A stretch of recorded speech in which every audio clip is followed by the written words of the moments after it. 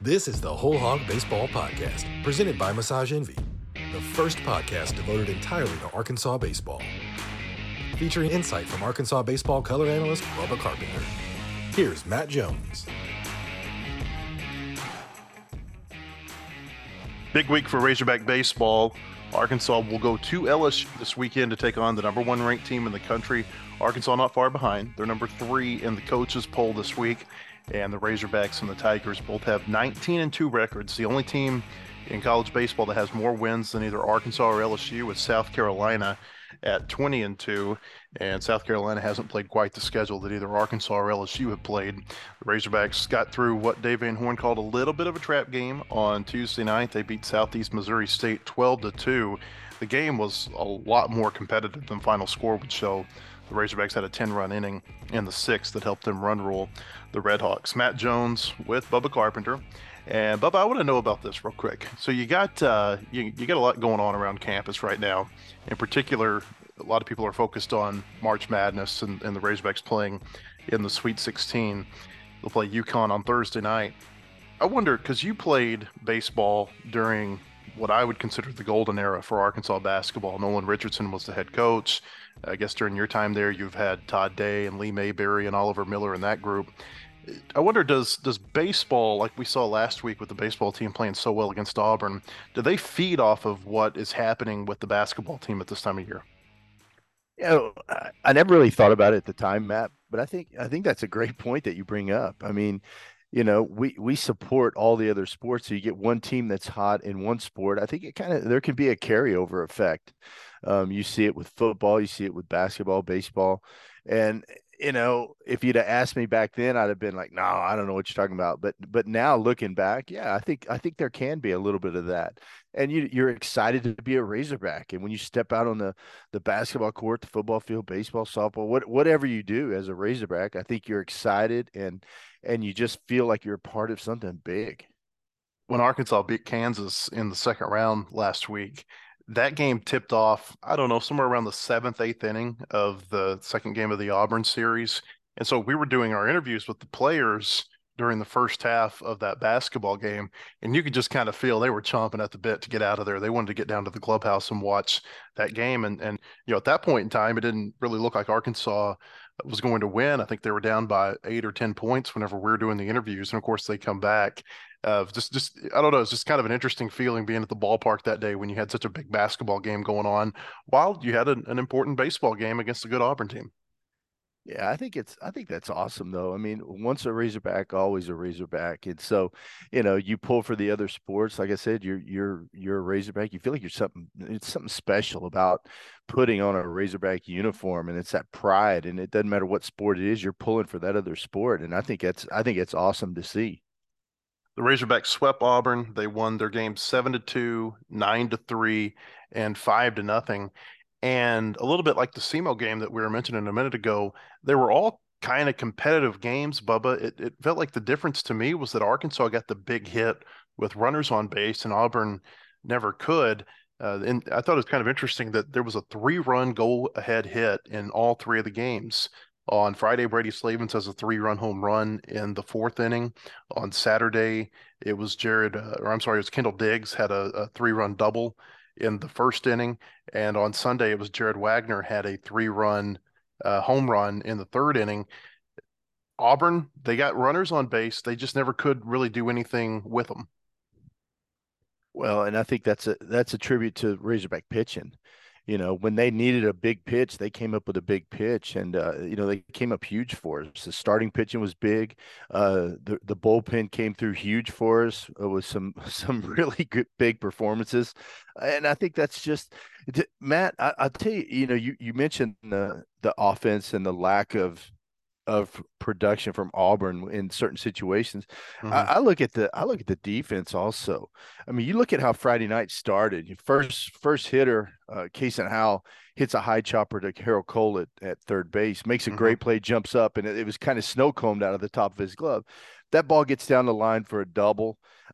Who knows how that game plays out? I mean, that's the crazy thing about baseball, and then there's a walk after that, and then Oh, Peyton Stovall makes a great play going to his right Mm-hmm. for a double play ball.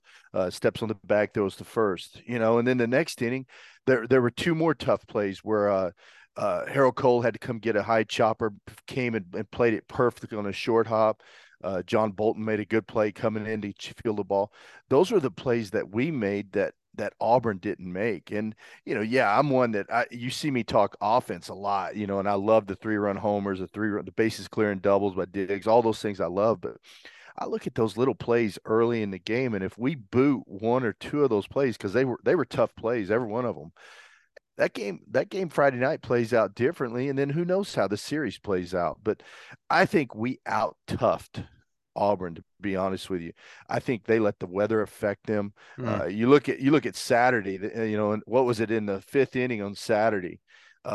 They had like three misplayed balls in the infield. Ware comes in from third base with the bases loaded on a chopper. Should have thrown it home. Would have had the out at home, but double clutch, didn't know what to do, and then Hunter Grimes beats it out after he had pinch hit. I mean, look at all those little things. That's a team that's cold right there. When you're cold, you lose it mentally, and Mm-hmm. baseball's a mental game. And that, to me, I thought that was the biggest difference. It showed a lot of toughness in this Razorback team because the cold didn't affect us, and I really thought it affected Auburn. And Tavian Josenberger had a great catch too that ended up not being a catch because he hit the wall and the ball came out when he hit the field. I'm afraid we may not see any more close plays on the replay board the rest of the year because Dave Van Horn said afterward he thought had they not shown that replay on the board that Auburn might have not challenged that catch. Well, so I watched it and I thought he caught it, and then So when you see the replay, so I'm like, explain a baseball catch because it's like a football. There's all this in football. What's a football catch? What's a baseball catch, Bubba? okay. So when it first happened, I'm like, well, that's a catch. He had it for 3 steps. He hit the wall. Then when he's going down to the ground, the ball trickles out of his glove. But you have to get the ball out of your glove. Hmm. And I remember after it happened, I'm like, well, that should be a catch. Then I remembered, I thought back about we had a play where a right fielder and second baseman collided. Right fielder ended up with the ball in his glove, but he was basically knocked out. They reached in and got the ball out of his glove and threw it in, but it wasn't a catch because he didn't get the ball out of his glove. Hmm. So they didn't rule it a catch. And so I was, it was the right call on Tavian's. It was a great play, but you're right. I don't know if they would have reviewed it because it looked like a catch. Hmm. So I don't know. So the process of a catch is you got to get your hand in the glove and take the ball out. Yeah, I forget how Yeah. they've got some fancy wording for it, but basically you have to um, reach in, grab the ball, and I wish I had the whole rule. I'd read it to you. I had about 100 people send me the actual rule, so as many times Okay. I've read it, I should be able to recite it. It's just unfortunate there because Josenberger had he not hit the ball, he would have completed that catch. It was clearly the contact with the wall, and I think it may have hurt his shoulder a little bit that caused him to drop it.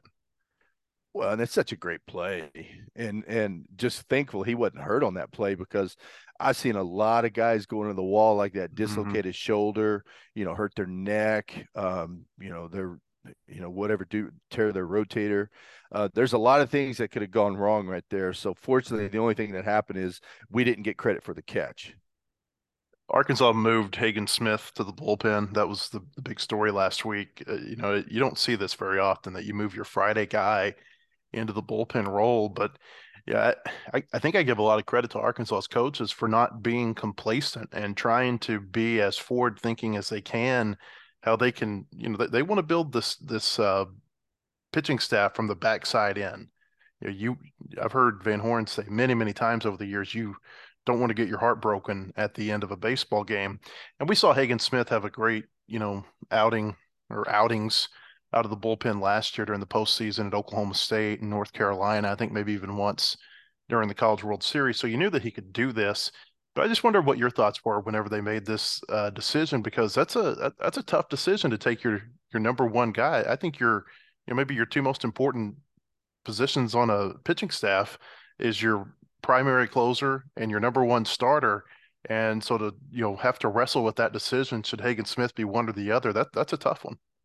It's a really tough one, and people don't realize all the thought that goes into Razorback baseball and what's going through DVH's head, Matt Hobbs.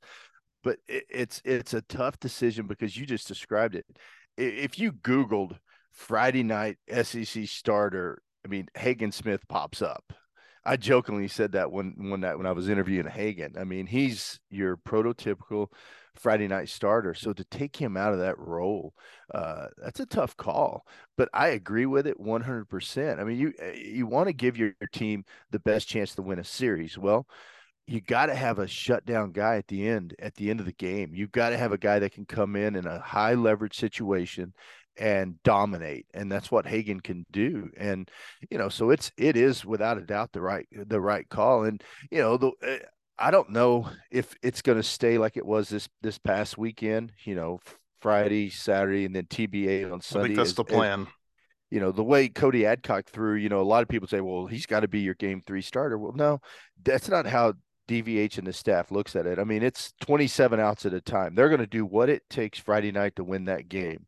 And then they're going to move to Saturday, and it's 27 more outs. And I talk about the outs all the time because that's how you approach a weekend series. And by moving Hagen into the role that he's at, I love it. I really do. As much as you hated to see him out of Friday night, but look who we have at Friday night. We still have another big, strong lefty Friday night, Hunter Holland, and so we're in good shape. But I really do like the move. But you're right though, Matt. That's such a tough call to make as a coach, and that's why DVH and those guys make the big bucks.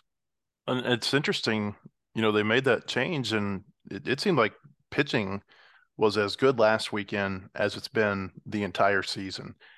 You mentioned Hunter Holland had the good start, 6 innings. Will McIntyre, 6 innings. They get 3 inning saves both of the first 2 days by Smith on Friday, and who am I forgetting? Was it Dylan Carter? I think on Saturday, who had the 3 inning Yeah. save. Yeah, Dylan went 3 innings, 1 hit, no runs, no base on balls, which is huge. Yeah. So yeah, he was big. Sunday, you mentioned Cody Adcock, and it's interesting about Adcock. It seems to me, and I've talked to pitchers about this too, that guys have a certain mentality when they're starting, and they have a certain mentality when they are coming out of the bullpen. And I've heard pitchers say that you can get freaked out if you're starting because you're thinking about it all day leading up to it. And, maybe they like the fact that you don't have to overthink things when you're coming out of the bullpen. On the flip side, some guys can handle that type of, that type of knowledge that you're going to have that start. And it seemed to me like Cody Adcock looked as comfortable as I've seen him all year starting. Maybe he's more comfortable in a starting role than he is as a reliever. He started most of his career. He's been a starter, but you're right. So you look at like I look at Hagen. When Hagen comes out of the bullpen, I think he's a different pitcher coming out of the bullpen. He comes in with a little bit more, a little more intensity than he does as a starter. He's a little more even keel as a starter. At least that's my opinion. Seeing him from, watching from afar. Where Cody Adcock, from the first pitch on, I mean, he was pitching like a closer, but he was a starting pitcher. I mean, there was so much intensity in every pitch. And, even when he came out in the 6th inning, I want to say his second to last pitch was 95 miles an hour. I mean, he didn't lose a thing, 82 pitches, and he's still throwing mid-90s. And I thought he was awesome. I mean, he really shut down. And you look at how a offense looks against a pitcher. So you look at how Auburn's offense reacted to Cody. They just weren't comfortable. They weren't seeing his slider well. Fastball, he was throwing it by him. I just thought he looked great and just had those guys baffled. And at the end of that game, I thought underscored the importance of having a pitcher like Smith in the bullpen. Arkansas's up 5-0. Gage Wood is on the mound in the 9th. I think he walks a batter, gets an out, then hits a batter. And we've seen this with him a little bit this year. Maybe he gets rattled with runners on base or in the big moments. They go ahead, they go get him. He looked a little surprised that he was coming out of the game. And here comes Hagen Smith, strikeout, I think maybe a pop out, game over. And it just goes to underscore how important it is to have a pitcher like Smith that can get ready in a hurry down in the bullpen. Yeah, you're right. And I'll be honest, I felt bad for Gage Wood because he came in, he walked the leadoff guy on a 3-2 Hmm. pitch. It was it wasn't like a 4-pitch walk. He hits a guy with a 2-strike pitch. I want to say he ran a fastball in with 2 strikes, 1-2 count. You would love to have seen him be able to pitch out of that. But if you're DVH, you can't take a chance. That Auburn offense is powerful. With the wind blowing out, they can throw a 5 spot up in a hurry. So Hmm. you don't blame DVH for going and doing it. I would love to have seen Gage be able to get through that inning. I think that would have been a good learning experience for him. But hey, he'll get another shot, and hopefully he'll go out there and get it done next time. I think it's probably one of those things where the coach comes back to him and says afterward, "Hey, look, this is nothing against you. We've got a chance to get a sweep right here, and we got to do whatever it takes to make sure that we do finish that off." Oh, I think so. And boy, if you look in the SEC, those last 3 outs, last 6 outs, however you want to view it, are so hard to get. I mean, you got to have somebody at the back end that can shut games down, and it's really tough. I mean, you see Razorbacks do it all the time. They'll come back in the eighth and ninth inning and break your heart. Mm. You know, and so it's big to have Hagen down there as kind of that ace in the hole. Bubba, I don't remember who it was. I think it was somebody who was talking to you though after one of the games on the radio. Bubba and I, we exchange audio after the games. He sends me his interview. I send him what Dave Van Horn has said, and I always love listen to your interviews. You do a really good job in that role, by the way. I like listening to those interviews. But somebody told you, and it was a pitcher after one of the games within the last week and a half. It was basically they had challenged the pitching staff. Hey, now that Tigers out for a while, and Cody Frank is out, and obviously Jackson Wiggins is out. That whatever you were going to give us, we need you to give us 5%, 10%, 15% more, and they're doing that. I mean, this has been as impressive, I think, of a pitching performance over maybe a week and a half, 2 week span that I've seen from Arkansas all year. Certainly, it's been their best stretch of pitching. Their ERA is down. Their opposing batting average has come down. The whip is coming down collectively. You're seeing Dylan Carter step up. You're seeing even Zach Morris start to look like he has a little bit more confidence again in these midweek games. Austin Ledbetter gave him 2 scoreless innings out of the bullpen last Sunday against Auburn. And, then you've got all the starters and the main relievers that we've talked about. I mean, I wonder what your thoughts are on the pitching staff since the injuries and maybe how they've reacted to that challenge by their coaches of, hey, give us just a little bit more. Oh, they've done it. It's been impressive, Matt. I mean, you just mentioned all the guys that have stepped up, and the thing is, there's other guys down there that can still come in and do the same thing. I think that's a sign of a good team. I mean, there's depth down there in the bullpen. DVH said it at the beginning of the year how deep the pitching staff was, but no one could have ever imagined. You're going to have an injury, but no one could have ever imagined losing three of our top arms. But I'm so impressed with the way that bullpen's kind of rallied together.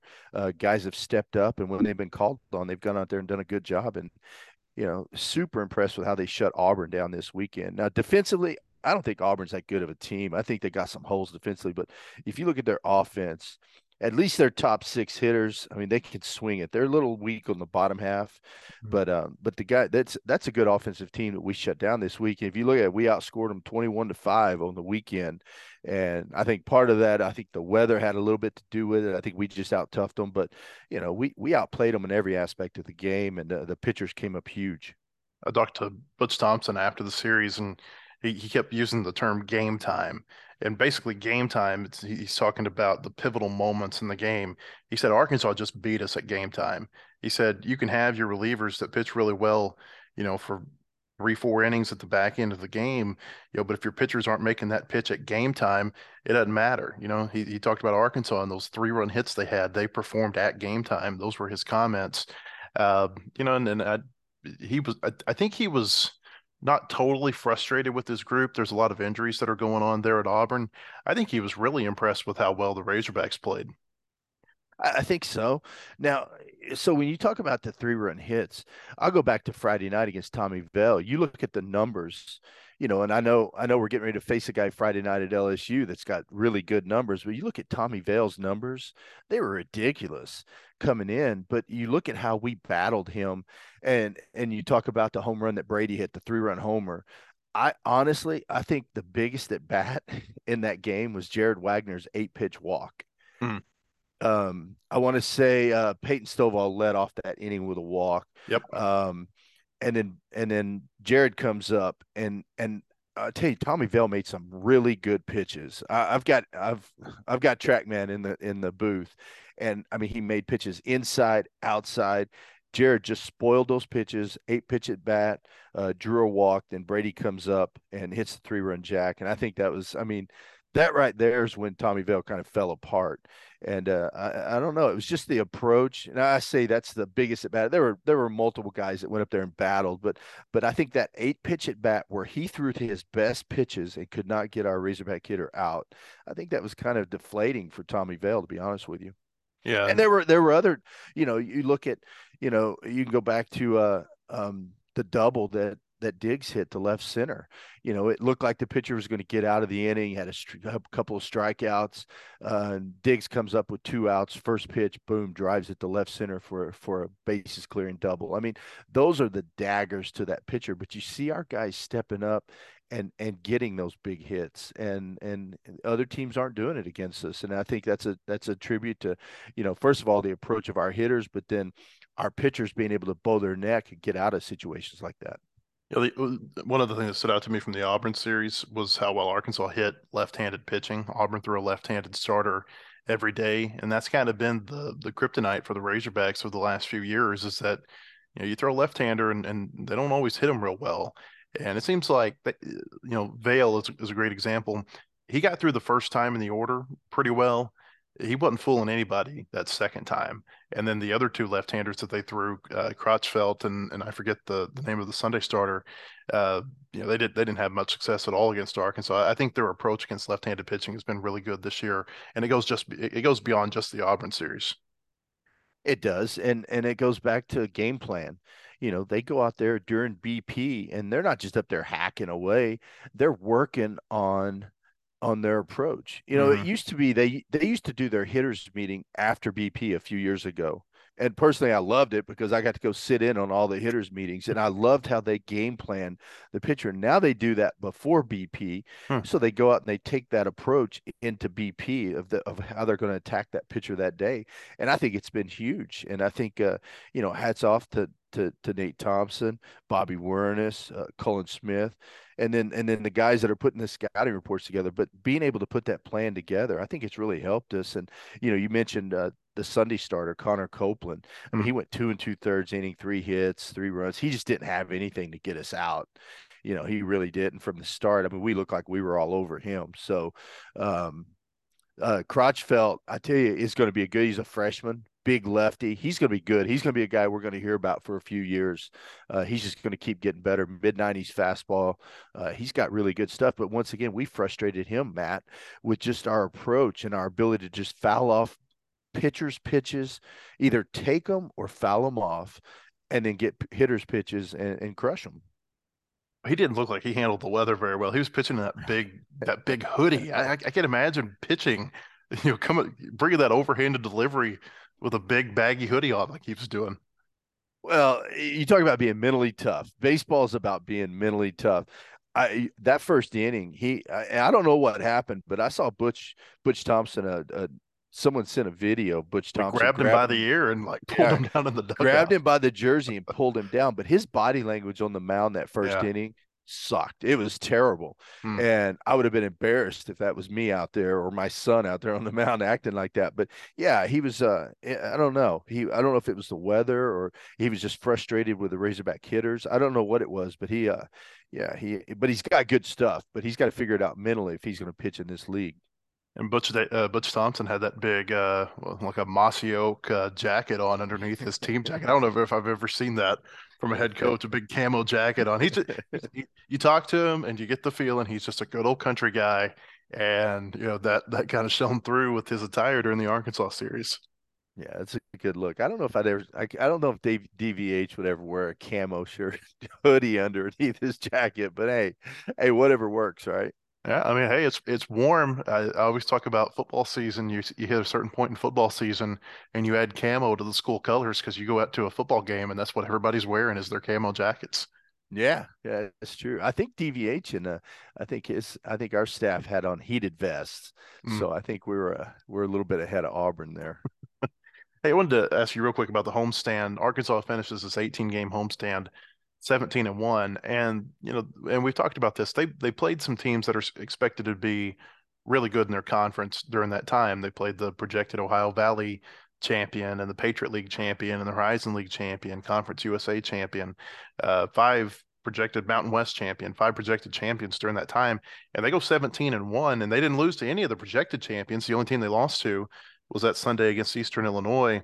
I have a feeling we're going to look back at this stretch and say this was a really important stretch to this season whenever it comes time for NCAA tournament bids to be announced. We'll see how Arkansas does throughout the SEC. But, at this point, what they've done through the non-conference and then getting off to a good start in the SEC with a sweep over Auburn, you feel good about what the RPI and all these metrics are going to look like at the end of the year when they're deciding who hosts and who does not. I think so. And to go 17-1, Matt, against the teams we were playing, I mean, there's no cupcakes in there. I mean, SEMO's not as good as they were last year. Um, but I think that game was kind of a, so-called trap game because we're getting ready for LSU. So that can be a scary situation. But SEMO wasn't that good a team. They've been in the past. They didn't have the offensive power they've had in the past. Mm-hmm. But you look at going 17-1 against these teams. It says a lot about this team because in today's game of transfer portal, uh, COVID guys, 6-year guys, all that, it's not easy to win. I mean, your midweek games, those aren't easy, especially when teams are coming into Baum-Walker. They know playing Razorbacks, and just the history. If they can come in and beat a Razorback team, that's a huge boost to their program and their season. So it's hard. I mean, it's hard to do what these guys have just done, 17-1 in that homestand. It says a lot about the team. Well, and they look like they're getting a lot better. Just to hammer that home, they outscored Louisiana Tech 28-11, and they outscored Auburn 21-5 the last two weekends. They didn't have weekends like that leading up to those two. I think that this is a team that's really hitting its stride going into Baton Rouge this weekend, and we'll talk more about that here in just a few minutes. I want to tell you the Whole Hog Baseball Podcast is sponsored by Massage Envy, voted the best day spa and best massage in all of Northwest Arkansas. You can visit Mike and his staff in Tuscany Square at 2603 West Pleasant Grove Road in Rogers, or in Fayetteville at 3557 North Shiloh Drive. Massage Envy has services for everyone. MassageEnvy.com. Massage Envy with clinics in Rogers and Fayetteville has been awarded Northwest Arkansas's Best Day Spa and Best Massage. One of the reasons is our care for athletes, both serious and recreational. We now offer rapid tension relief sessions using a high-caliber vibrating tool and total body stretch sessions like the ones used by the PGA. Both of these new services can be combined with the always popular deep muscle treatment. So whether you compete or just want to relax, there is no place better than Massage Envy. WholeHogSports.com has the largest, most experienced staff of reporters covering sports in Arkansas. Football, basketball, baseball, recruiting, and more. You'll find it at WholeHogSports.com. The website includes up-to-minute news, daily commentaries, and award-winning photography from the staffs of Hogs Illustrated and the Democrat Gazette. For subscriptions, call 1-800-757-6277. That's 1-800-757-6277. Or visit us online today. WholeHogSports.com. With almost 30 years in business, the Teague Law Firm can help with most family law and criminal law issues. Call James and the Teague Law Firm at 479-531-2785. SEC play started last weekend. Obviously, Arkansas swept Auburn. There were a lot of sweeps across the league, 5 in all. And it was interesting to me, Bubba, that once teams got to game 3, every series was already decided. You didn't have any game 3 rubber games last week. And given some of the matchups, I was a little surprised by that. I was too, because you know how hard it is to get a sweep in the SEC, Matt. It's not easy. I was impressed with the way the Razorbacks came out on Sunday, and I think sometimes teams get complacent. They come out on Sunday, they've won the first 2 games of the series. It's easy to just not really give away that third game, but not be as locked in. But man, wins are wins. When it comes to SEC, you got 30 games. Every win is so crucial and so important. I was impressed with the way they came out with a great approach on Sunday and just finished off that series sweep. But I was surprised to see some of the other sweeps. You had asked me something about what the biggest surprise was for me. I was surprised at Mizzou, to be honest with you. They just absolutely took it to Tennessee. Now, it was cold up there. It was really cold where they were playing. So I don't know if maybe Tennessee just didn't want to be there. I know they made a bunch of errors. I want to say they made 6 errors in 3 games. The Sunday game, they made 3 errors. I think they just kind of mailed that last game in. They lost 7-1. But if you look at the scores, Missouri beat them 9-1 on Friday, 7-4 on Saturday, 7-1 on Sunday. Or wait, one of them was a doubleheader in there. There was 2 7-inning games on Sunday. Yeah, on Sunday. So, but still, I mean, they just Tennessee just really didn't show up. Vitella got tossed out again. I want to say he got tossed out of Friday's game. Dolander it was first game of the doubleheader on Sunday. Oh, okay. Yeah, I've got it wrong here. He was arguing a balk. Yeah, big shock. He's arguing something. But Dolander got hit around. 5 2/3, 9 hits, 6 runs. Burns, 5 innings, 8 hits, 7 runs. I mean, their starting pitching didn't really represent. So for me, that's the biggest surprise. Yeah, Missouri outscored Tennessee, I believe, 23-6 over those 3 games. They didn't play on Saturday because we were dealing with cold temperatures here in Fayetteville too, up in Columbia. I believe they had a high of 21 degrees that day. And so, it's up on top of that hill and it's already real windy. I can only imagine what the wind chill would have been with those north winds for that game. Let's hear. Tennessee got swept. Arkansas swept Auburn. We mentioned that. Vanderbilt swept Ole Miss. Mississippi State got swept by Kentucky. We'll talk about that here in just a second. South Carolina was the only road team to get a sweep last weekend. They went to Georgia and swept that series. The other 2 series in the SEC, Alabama lost 2 of 3 at Florida. The Gators had a walk-off win in game 2 to take that series. I believe they scored 2 runs in the 9th inning to come back and win. And then LSU won 2 of 3 at Texas A&M. LSU was swept, but the Aggies had to come back late in the 3rd game. Mississippi State, they've lost 14 consecutive SEC games, Bubba. And we're not even 21 months removed from them winning the national championship. They lost their last 11 SEC games last year. They went to Kentucky, and not only did they get swept, they didn't look like they belonged on the same field the last 2 games. They lose on Friday 6-5. I think Kentucky scored on back-to-back passed balls in the 10th inning. And then on Saturday, they lose 12-3. Sunday, they get run ruled 17-3 in 7 innings. Mississippi State, I can't quite put my finger on what's happening there in Starkville, but it's like they won the national championship and they don't look like the same program anymore. No, they don't. And, I think there's a lot of pressure there. It's Lemonis, right? How do you pronounce that? Yeah, Chris Lemonis. Yeah, Lemonis. I've heard he's getting a lot of pressure. He's getting a lot of course, on social media, they're all over him. But, when you read reputable people, there's a buzz right now where a lot of people are frustrated. You lose 14 SEC games. I can't imagine losing that. That would never happen. I don't want to knock on wood. But, I mean, the way Razorbacks play baseball, we would never lose 14. But it's been sloppy wins, or sloppy losses. Like you said, Kentucky just dominated them.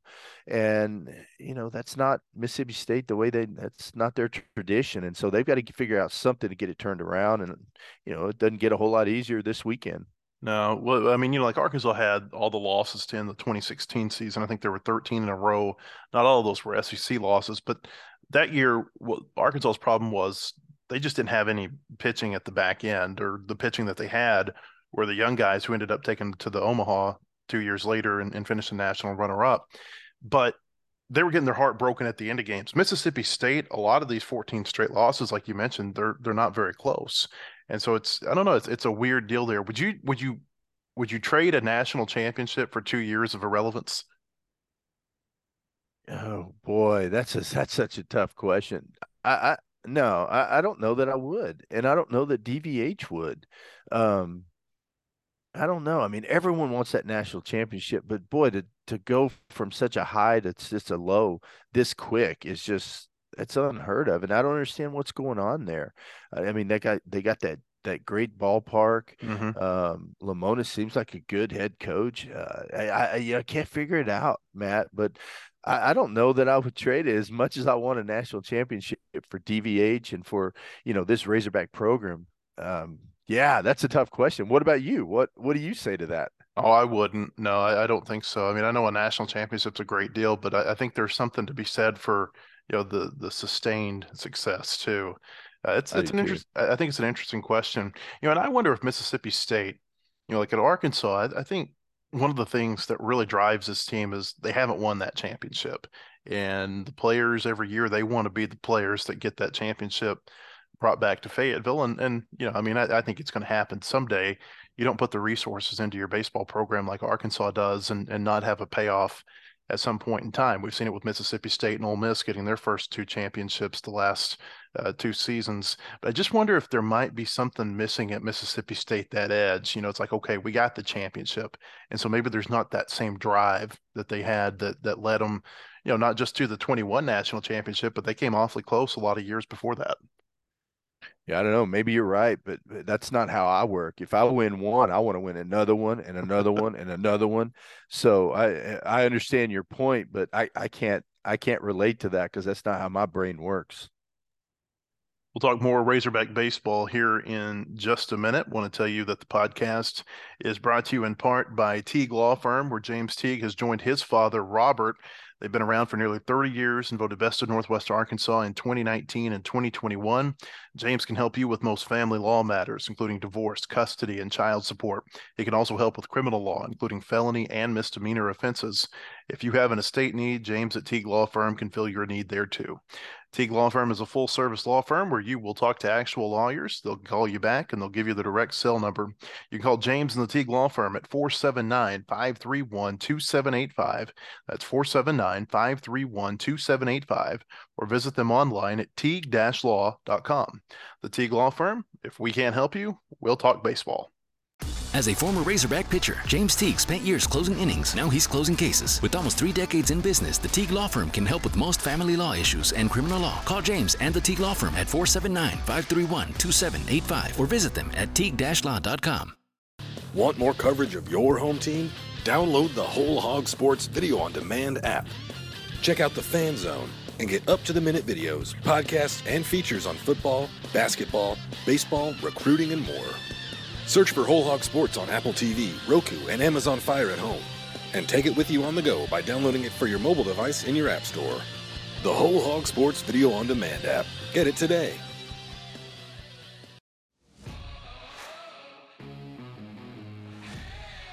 Mentioned earlier that Arkansas is on a 14-game winning streak going to Baton Rouge. Win number 14 was a little bit tougher than it appeared on paper. 12-2 over Southeast Missouri State. This was a game that was close for 5.5 innings Tuesday night. The Razorbacks were up 2-1 going into the bottom of the sixth. Caleb Cali gets on with a leadoff error, and then it was hit, walk, hit. I mean, it was a big inning, and you see that a lot of times. The big inning, there has to be you got to get a little bit of help there. You got to have a pitcher maybe with command issues. And, I think Stemo had 3 errors in it. It was a 10-run inning. It was the biggest inning for this offense all year. It eclipsed a 9-run inning they had during the 3rd inning of a game against Louisiana Tech in the series finale a couple of weeks ago. And I don't know that I think I've only seen this one other time, Bubba, where you have the leadoff hitter come back to the plate and there are no outs in the inning. The only other time I can remember that was a 2010 game against St. Louis where Arkansas sent, I think, 18 batters to the plate in the first inning, and the first 14 got on base. It was the first 9 during that game against SEMO last night, and it's very rare to bat around, and it's really rare to bat around with no outs. Yeah, you're right. Here's what I like about that. I mean, first of all, I call this lineup an unselfish lineup, Matt. Uh, they're going to take what the pitcher gives them. If they're not going to give them a pitch to hit, they're going to take their walk and move on and just keep the line moving. Some of the errors, I mean, hitting balls hard, guys are going to boot them. What I like though is some of the younger guys. I thought it was awesome. So I had friends that came to the game last night, and some of them were disappointed because Tavian's not in there, Peyton's not in there, Brady, Jace, the regular guys, the starters, Kendall, those guys aren't in there. But to me, it's exciting because I look at guys like Hunter Grimes, Jason Jones, Reese Robinette, Peyton Holt, all those guys, Mason Neville. I see these guys and I'm like, man, I want to watch more. I want to get them. I want to watch them play. These guys show up to the yard every day and they deserve a chance to play. I thought it was awesome that DVH got them in there. And, you talk about the trap game. One way to avoid the trap game is put young, hungry guys in there. To them, that wasn't just a Tuesday night game against SEMO before a huge LSU series. To them, that's a huge game. I mean, you know what I'm saying? So they're going to go out and they're going to give it everything they got. They're not looking at LSU. They're looking at that game right there. And I just thought it was awesome. I really enjoyed getting to see some of those guys get some at bats. I got to talk to Reese Robinette after the game. His home run was, it was in the fourth inning. It was a go-ahead home run. Now, at the time, it seemed huge. Later on, it wasn't that big a factor. But at the time, that was huge. His home run to left. He stayed on a slider and hit that ball 98 miles an hour to left center, carried out of the yard. I don't know. To me, I enjoyed it. I really thought it was awesome to see those guys play. Yeah, your 7 primary, what I would call primary starters were held out of the game. You didn't have Brady Slavens, Peyton Stovall. You didn't have John Bolton at shortstop. I think Parker Rowland is considered the primary catcher now, even though Hudson Polk rotates with him on the weekends. So you didn't have Jace Borfin, you didn't have Tavian Josenberger, and you didn't have Kendall Diggs. And one of the things I thought about last night, Bubba, was something I had said to you when we were watching them practice together during the preseason. And it was that I said, if you take this pitching staff, I think you could take all of the primary starters off of this team and it would still probably be a regional team. It may not be a team that hosts a regional, but it'd be a team that gets into the NCAA tournament as a number 2 or a number 3 seed. And I thought the lineup showed that for the most part last night. Yeah, I think so. I thought they went up and they had good at bats. It was early on. There wasn't a lot of, I guess, a lot of action. They brought in a couple of I'll tell you that Esteban Hernandez they brought in. I thought he had really good stuff. He was up to 94 with a good changeup, good breaking ball. I thought he did a pretty good job of kind of slowing us down a little bit. But then after that, boy, the run started clicking up on the board, but it was I thought it was good to see, and it just goes back to the depth of the lineup, and DVH has talked about how deep our lineup is, and it really is. If a guy goes down, I would assume right now Harold Cole's our starting third baseman. If he goes down, we got Caleb Cali. And Caleb can play. He made a couple of good plays last night on defense. Hit a couple balls hard. So, there's just so much depth. And you got Jason Jones. I get excited every time he comes up to the plate because you just don't know how hard he's going to hit a ball. Reese Robinette can hit to all fields. I love how he stays on the ball and drives it to left center. Peyton Holt's got a ton of energy. I love the way he plays the game. I like high energy guy, and boy, Peyton Holt just plays with a ton of energy. He didn't get a hit last night, but he still looked good on defense. Mason Neville in center field, he's had some tough luck, man. It just seems like every time he comes up, it's paint on the inside, painted on the outside. He's got an 0-2 count, and then he has to swing at a pitch he doesn't want to swing at. But I think he's going to be a good one. So, man, I don't know. To me, it's super exciting to see these guys get a chance, and it just goes back to the depth on this team and just how hard it is to get out there on the field and get some playing time. You mentioned Robinette. He went 2 for 4, scored a couple of runs. He's from the Missouri Boot Hill. I think it's Kennett. It's how you say the name of the town, and that's about an hour and a half from Cape Girardeau. You knew that he was probably pretty fired up to play those guys last night. Oh, he was. I bet he knows a ton of them. I didn't ask him. I interviewed him after the game. I didn't ask him that, if he knew the guys, but he knows a bunch of those guys in that area. So, growing up playing around there. So it was fun. I had to ask him about being big country though. So I wanted to know every team needs a big country on the team. So I had to ask him that question. So, Bryant Reeves was the original Big Country, the old Oklahoma State basketball player. And I was in an academy in Fort Smith one time. He grew up, and I think he still lives in Gans, which is just, across the border over into Oklahoma, not far from Fort Smith. And he was in the academy, and I mean, he stands out. He's 7 foot tall, big old guy. But his son was there with him, and I think this guy was probably about, I don't know, 6'5", 6'6", and he couldn't have been more than a young teenager at that point. And I think my thought at that point was, if that's Big Country, there's medium country there with him, right? But yeah, Reese Robinette, Big Country, is his that's his nickname. And when you hear him talk, or you're around him for very long, you understand why, Bubba. Well, you do. I mean, he grew up in Missouri in a small town. I grew up in Brentwood, Arkansas. You've never even heard of Brentwood, Arkansas, I I know bet. Brentwood. Well, it's okay. Yeah, maybe you do. Most people don't. Most people don't know where that is. But it's between Winslow and West Fork, and it's just up in the top of the mountain. And so I can relate to Reese Robinette, because I'm a country boy. And to be honest with you, when I'm evaluating players, or doing tryouts, I love your country boys. The country kids, I'm going to make a lot of people mad here, but there's something about that country boy toughness Mm. that that's inside a kid that sometimes you can't teach. It's just it's ingrained in him from the way he grows up, and the responsibilities he has growing up, the way they grow up, and I think it just adds a little something extra to a kid inside. One more thought from SEMO, and then we're going to talk about LSU. Ben Bybee threw 4 innings in the start on Tuesday night. He had thrown 5 innings the previous week. I think he started the Wednesday game the previous week against UNLV. And so that's 9 innings now that he's thrown for them in the midweek. He gave up 1 run, and it was on a solo home run during the 4th inning last night, and that was the first hit that he had given up during the game. I think they may have found their midweek starter in Ben Bybee. He's pitching really well. Oh, I love the way he pitches.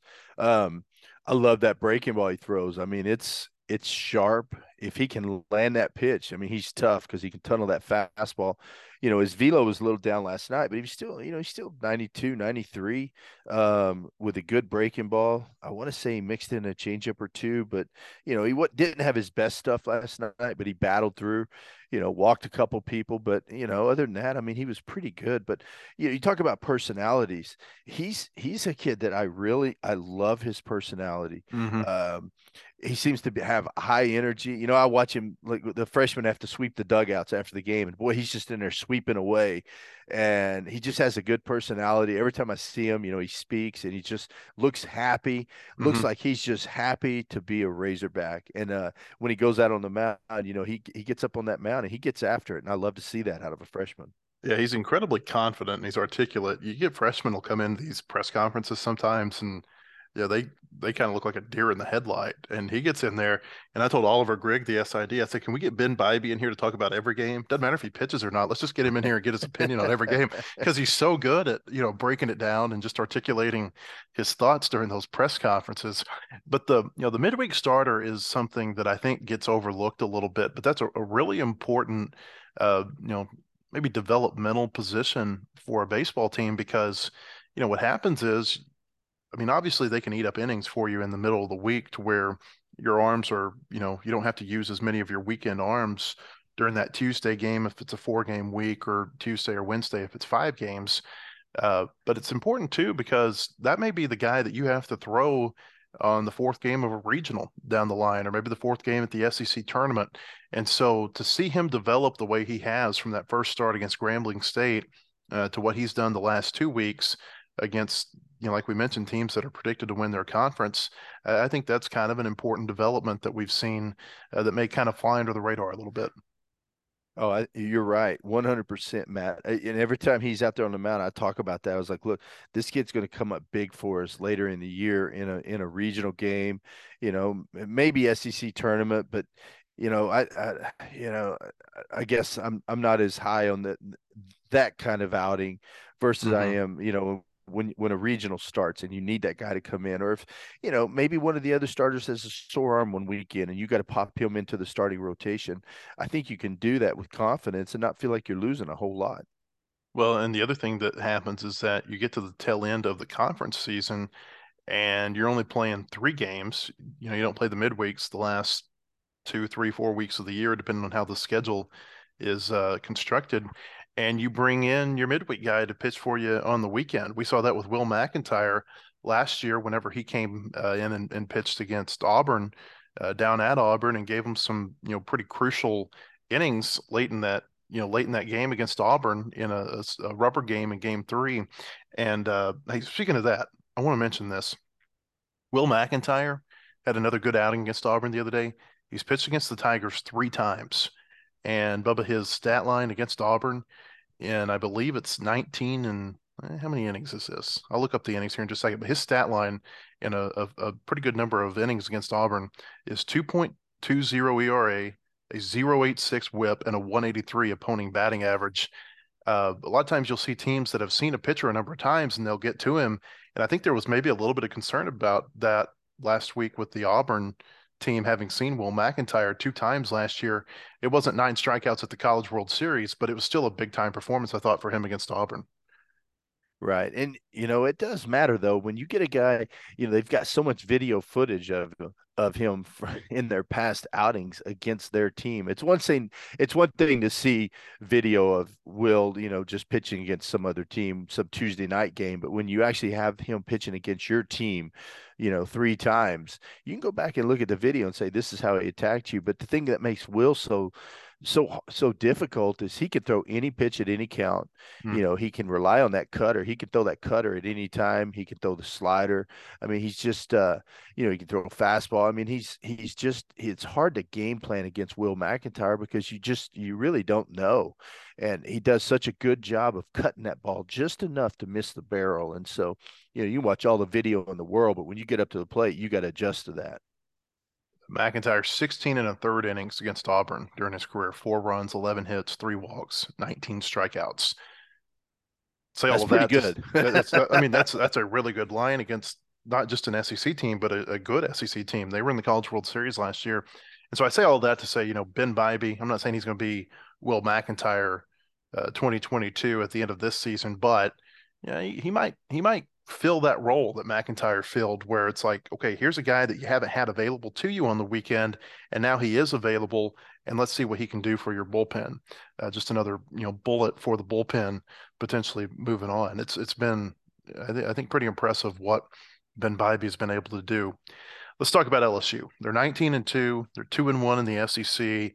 This is, in the minds of a lot of people, one of the great baseball teams that's ever been assembled talent-wise. I mean, you got Dylan Cruz is maybe going to be the number 1 overall pick in this year's draft.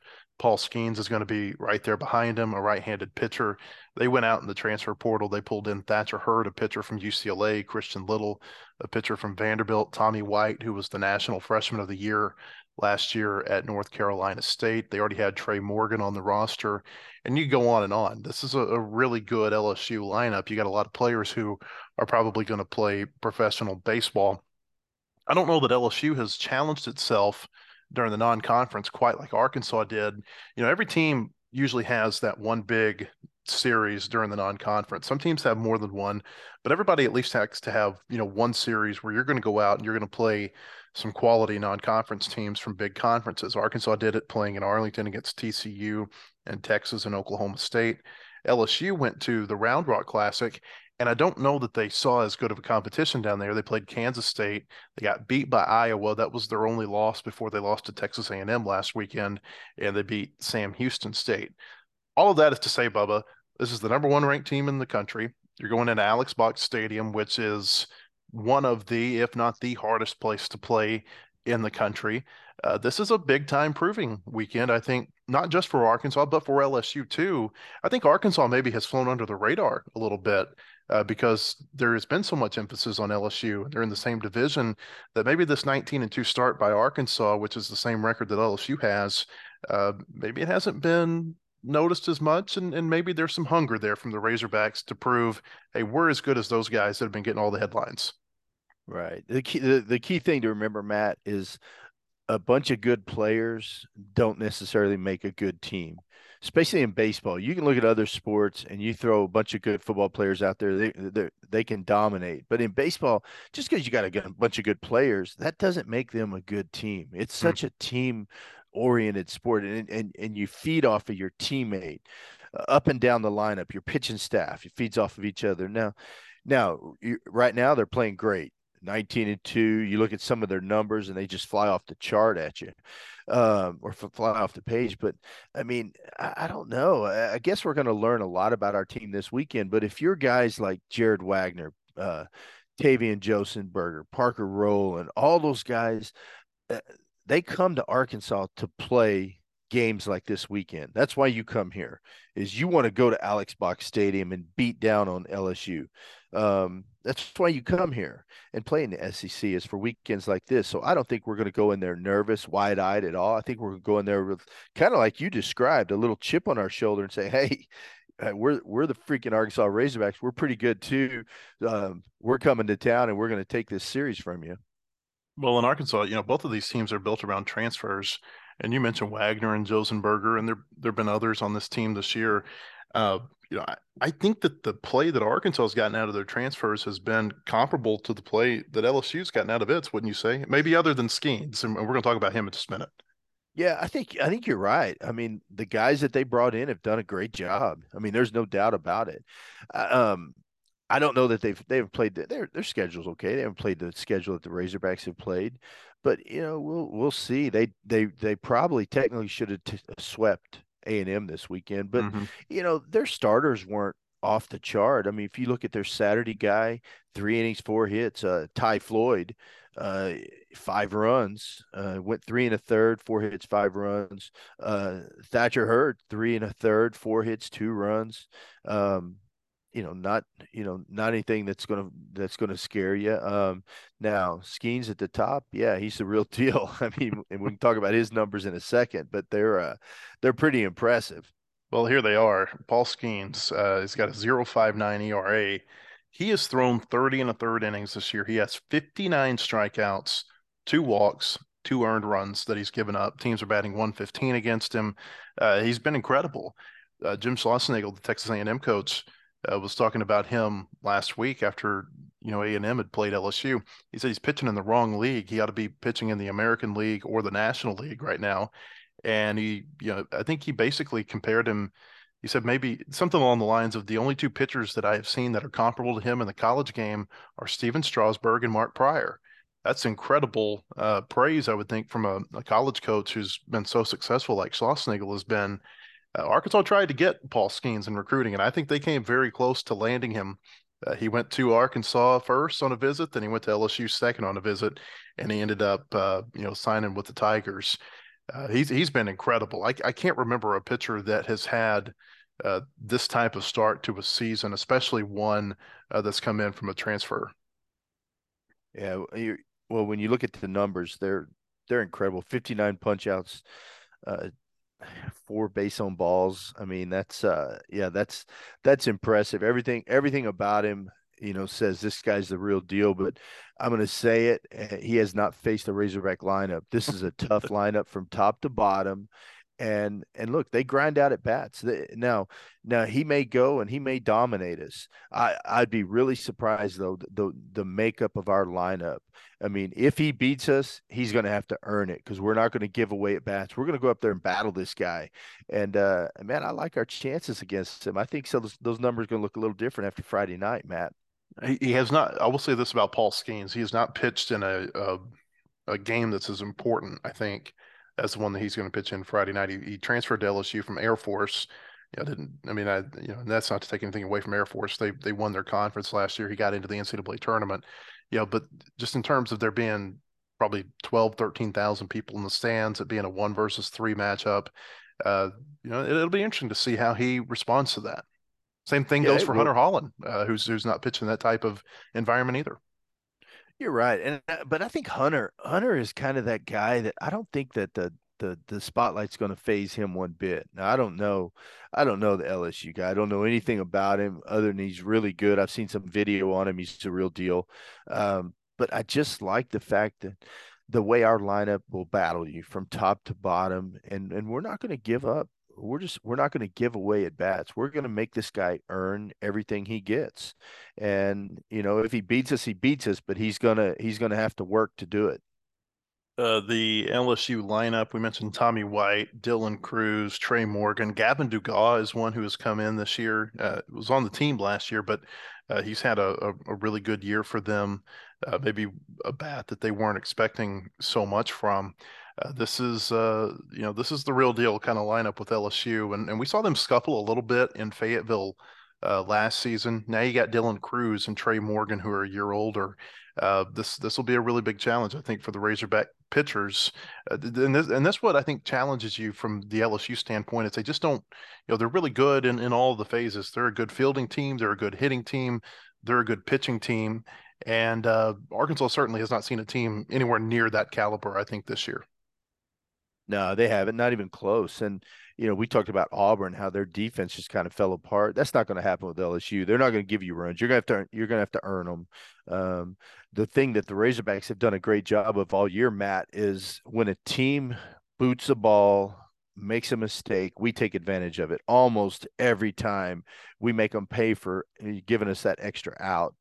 LSU is not going to do that. They're going to go out and they're going to make the plays on defense. Pitchers don't walk a lot of guys. They're around the plate. And so it's going to be, man, it's going to be a fun series. I wish I was going to be there. But it's going to be a fun one. I'm really looking forward to it. Let me ask you about this. I'm not going to say Arkansas has been the top dog in the SEC West for the last 5 years because Mississippi State and Ole Miss have won national championships, and Auburn's been good. A&M's had some good years.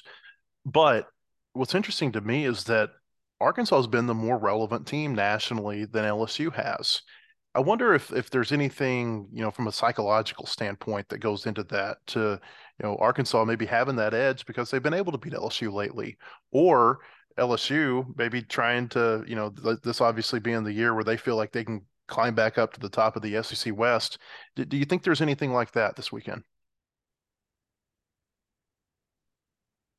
Well, there might be. I mean, the LSU hadn't done well against us the last several years, and so, you know, I guess the difference is, Matt, is there's a few guys left over, but there's so many new faces there that they don't know the rivalry. To them, this is all new. Now they can read the stories and hear the stories, but there's so many new guys on LSU's team that, I don't know if they take that into consideration or not. But I know everywhere Razorbacks go, there's a target on our back because of our reputation. I mean, DVH has built a program that's it's Omaha or bust. And, there's a bullseye on us everywhere we go. Just the way we play the game, I think people admire around the country, no matter where we're at. And I think that causes teams to rise up a little bit when they play us, and it'll be interesting to see what happens when we go into LSU. But I think with all these new faces they have, I don't know that they're going to really view it in that way or not. But who knows? I'm sure Dylan Cruz, those guys, Trey Morgan, they know what Razorback baseball is all about, and if the other guys don't, they will know at the end of this weekend. It's interesting to me, because LSU has just dominated this series, that Arkansas has not lost a series to LSU since 2018. They won in 19, didn't get to play in 20, won in 21, and won in 22. The worm has turned a little bit, I think, in this series, at least to the point that you go into an LSU series now thinking that you can win or maybe even should win versus you hope to win. Well, I think you're absolutely right. and this Razorback team goes out there every week in and week out, and they expect to win. And there's a lot to that. And once again, I'll say it, you can clump a bunch of talented players together, but it doesn't make you a good team. Look, I spent years in the Yankee organization, and we would stack our AAA team every year. Didn't mean we always won. We had a lot of selfish players that were me.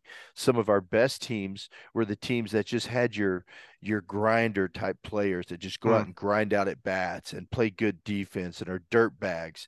Those are the teams that won. When we threw all those superstars together, we didn't win. And that's what's the beautiful thing about baseball is. And we'll see what LSU does. They may come together and bond as a team and play as a team, but we'll just have to wait and see. It's still early in the season. Mentioned Arkansas's won 14 straight. LSU had a 13-game winning streak come to an end at College Station last week. The long winning streaks, do they begin to weigh on a team? No, I don't think so at all. Okay. I think winning streaks are good. Teams should expect to win when they go on the field. I think winning is a habit. I think good teams go out on the field and they find a way to win. Bad teams go on the field and find a way to lose. And so I think winning is a great thing. I think streaks are a great thing. I don't think you approach it as, oh gosh, we won 17 in a row. You know, there's pressure to win 18. I don't think they look at it that way. I think they go out and they just, hey, we expect to win. They're going to go into LSU Friday night and they're going to expect to win, and that's what we want. And that's Razorback baseball. There's so many good ballparks in the SEC West, but as good and as hard as it is to win at Baum or Duty Noble or at Swayze at Ole Miss, Olson at A&M, I think Alex Box is the toughest environment because I think their fans get the loudest and they get the most into the games. I wonder, Bubba, what was the toughest, because you didn't play in the SEC, what was the toughest ballpark you ever played in college-wise? I tell you what, Texas A&M was always tough because they would always pack that place in. It was always a huge rivalry. Back then it was us, A&M, Texas. We were always the top of the heap, but typically it was us and A&M playing for the conference championship. So we Mm-hmm. would get off the bus and they would line the sidewalk when we would get off the bus for BP, and they knew everything about me, and they let me know it the whole game, and several other guys too. But you got to love that. I mean, you got to feed off that as a player. It's awesome. Now, you can say, oh, it sucks. You got these people ragging you about everything you do, but man, feed off of it. Use that as energy. And I think that's what our players are going to do going in this weekend. Now, I'll tell you, a tough place to play was Philadelphia back in the day when we went into Philly, when I was with the Rockies. Oh my goodness. You've got This is some the of the old stuff. Veterans Stadium, right? Yeah, and it was there's no welcoming the visiting team there. I mean, it was from the time you walk in, you're just getting abused just completely. But once again, I think you feed off of that, and I think our guys are going to love it. Like I said, you look at these guys that have transferred in here this year for us. I think they're going to go in there. You think Jared Wagner cares what some idiot in the stand says to him? He doesn't care. He's going to go up there and look for a pitch to drive. When he gets it, he's going to drive it. He's going to go out in left field and make a play. If he's got 500 buffoons out there yelling at him, it ain't going to bother him. It's one of those things that's fun. I think you got to turn. If you let it bother you, then you're in the wrong sport. I mean, baseball's a mental game. Feed off of it, use it as energy, and go out and flip the switch and turn that around on that other team. Two things I remember about Philadelphia. Number one is when J.D. Drew went back there with the Cardinals, they were throwing size D batteries at him on the field when he was out in the outfield. The other thing I remember, and I don't know if this existed for the Phillies games, but the Eagles played there too, and they actually had a courtroom in the stadium, and they had a judge in the stadium on game day to where they would just go ahead and get the sentencing done there at the stadium. For some of the offenses that would occur at the old Veterans Stadium. And I think LSU, I think Alex Box is like the SEC's equivalent of the old vet. You know what? You're probably right. Hey, there was a lot of riffraff going on there, but I tell you what, when I got a chance to play there, I was happy as could be. You could call me anything, you could say anything to me, you could rag me about anything. I didn't care. I was playing in a major league ballpark, so they could talk all they want. I loved it. It'll be a great series, I think, between Arkansas and LSU. We're going to learn a lot about the Razorbacks this weekend, how they handle that environment, how they handle the opposition. They're going to play 3 times this weekend. Friday's game at 7 o'clock on ESPN2. Saturday's game will be at 1 o'clock on SEC Network, and a network change on Sunday. They're going to still play at noon, but that game's now going to be on ESPN. So they're going to get the full big game treatment this weekend in Baton Rouge. Hope you come to wholehogsports.com throughout the weekend to read our coverage.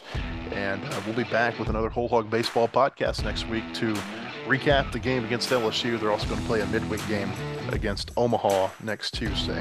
For Bubba Carpenter, I'm Matt Jones. We appreciate you joining us, and we'll see you next week. Have a great weekend, everyone. The proceeding has been a production of wholehogsports.com. Look for our latest podcasts on Apple, Spotify, or your favorite podcast store. And visit us anytime at wholehogsports.com for the latest news and commentary.